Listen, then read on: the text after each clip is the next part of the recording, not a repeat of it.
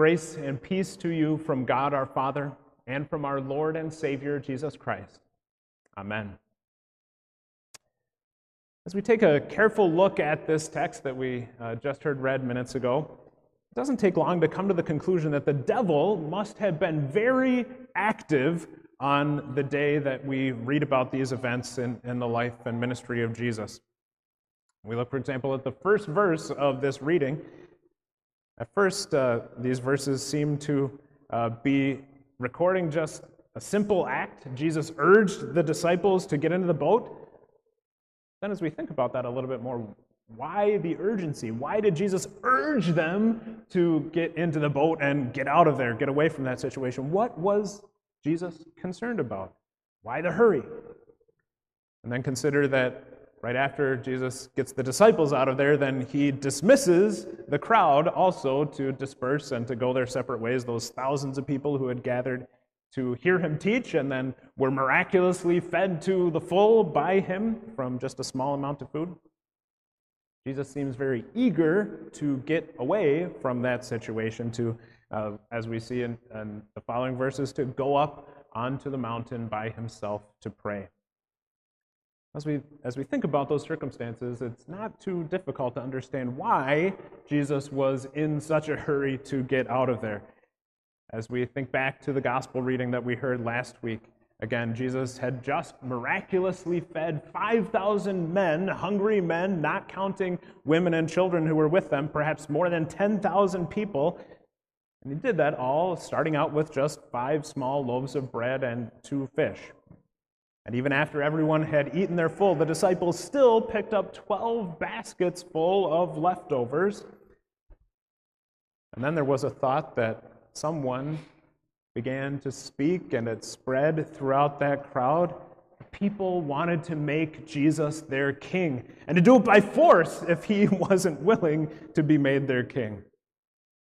We read in John's gospel record of these events that Jesus, of course, as true God who is omniscient, who knows all things, he knew what was going on, what those people were thinking or talking about amongst themselves. He realized that they intended to come and take him by force to make him king, and so he withdrew again to the mountain by himself.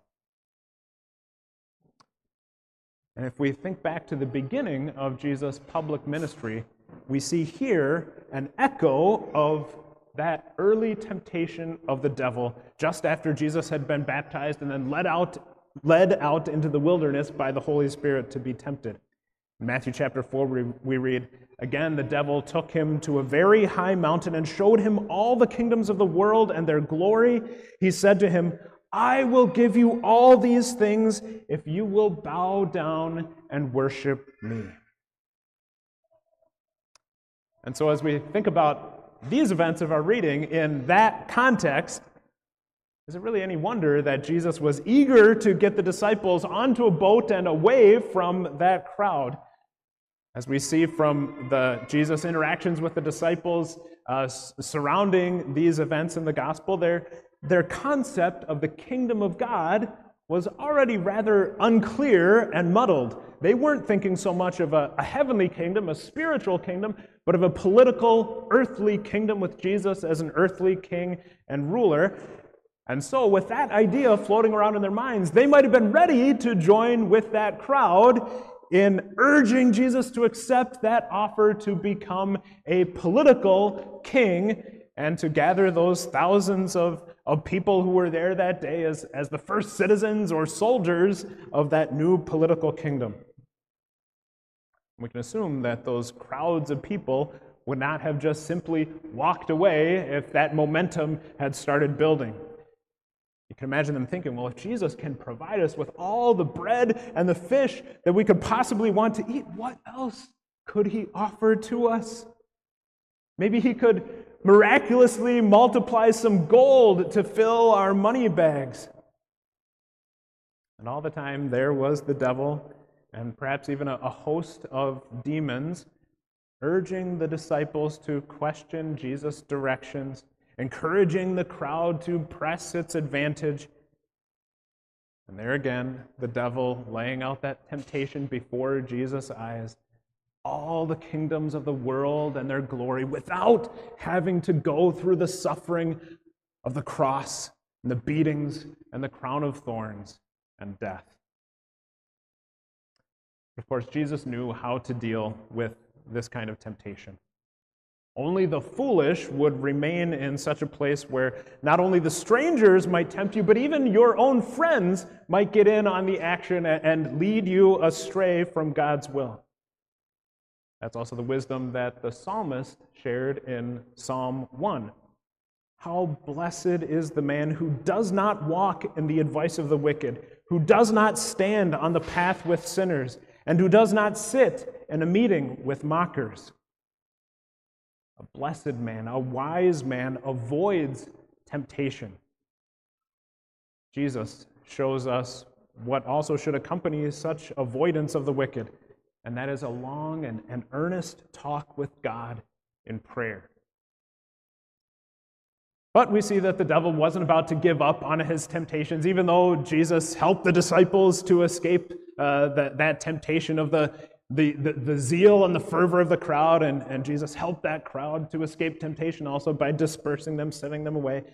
We see that later on that evening, our text says sometime during the fourth watch of the night, in that early morning darkness between 3 a.m. and 6 a.m., the disciples were out on a boat in the Sea of Galilee.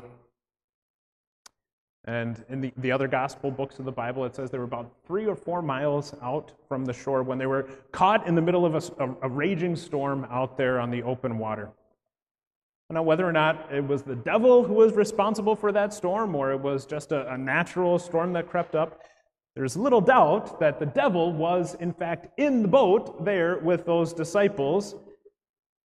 It's hard for us not to imagine the devil feeding the doubts and helping the fears to grow in their minds and in their hearts. There were doubts about whether God would or even could take care of them in the middle of that raging storm out there in the middle of the water of the Sea of Galilee. And then there was one more element. At sometime during those early morning hours, the eyes of the disciples caught sight of a figure, of a person walking out on the surface of the water, something their minds simply could not comprehend. And so as a result, they were terrified. Some people have speculated that maybe they were thinking that because they knew that such a thing was impossible, certainly, as the Bible says, they thought it must be a ghost, or maybe even they thought it was the angel of death come to take their lives. The thoughts of leaving this world, of what happens at the time of death and after that death, those thoughts very often are the devil's playground that he uses to tempt us, to create terror and fear in our hearts.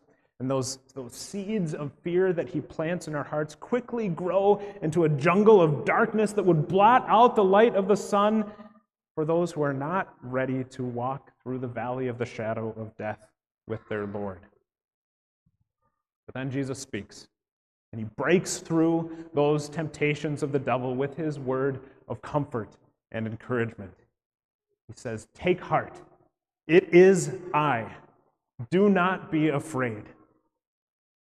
And then in response to those words of encouragement, Peter then makes a bold request, as Peter so frequently does, acts with boldness and sometimes without a lot of forethought. And he says, "Lord, if it is you, command me to come to you on the water." Now, we don't know exactly what Peter's motivation was or all of his thinking behind making this request, but whatever it was, Jesus honored that request. And he told Peter to come out to him on the water. And Peter did. And for a little while at least, Peter was walking on the water just as Jesus had been doing miraculously. But at some point, Peter saw the waves still raging around him, continuing to be kicked up by that raging wind. He was out of reach of the boat, and then he began to get scared. And as fear and doubt took the place of faith in his heart, he began to sink. We can imagine that the devil must have been delighted in that moment. Peter's cry, "Lord, save me," Must have been filled with utter panic and terror, a panic again bred by the doubt that Jesus would be able to do for Peter what Peter couldn't do for himself, save himself from that seemingly impossible situation. But the devil was disappointed when Jesus reached out his hand and caught hold of Peter. The devil was forced to watch as those two made their way to the boat.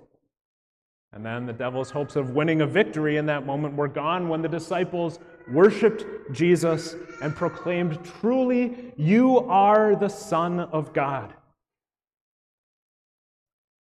For us, it's not always easy to recognize the temptations of the devil in our lives. Not as easy as it is sometimes for us to recognize those temptations when we read about them on the pages of the Bible. How many times hasn't the devil won at least a temporary victory over us when friends tempt us to do what we know we shouldn't do, and we go right along with it because of what others will say about us, or because everybody else is doing it, we go along with the crowd, or perhaps sometimes we are even the ones who are leading the charge into whatever sinful action is being considered. Our language sometimes is tinged with the crude and perhaps sometimes even the blasphemous, taking God's name in vain. We sometimes share glory stories of our past sins because we don't want to appear to be different from other people, or we want to attract some admiration or attention from those around us, when instead we should be too ashamed even to mention those sinful things we have done.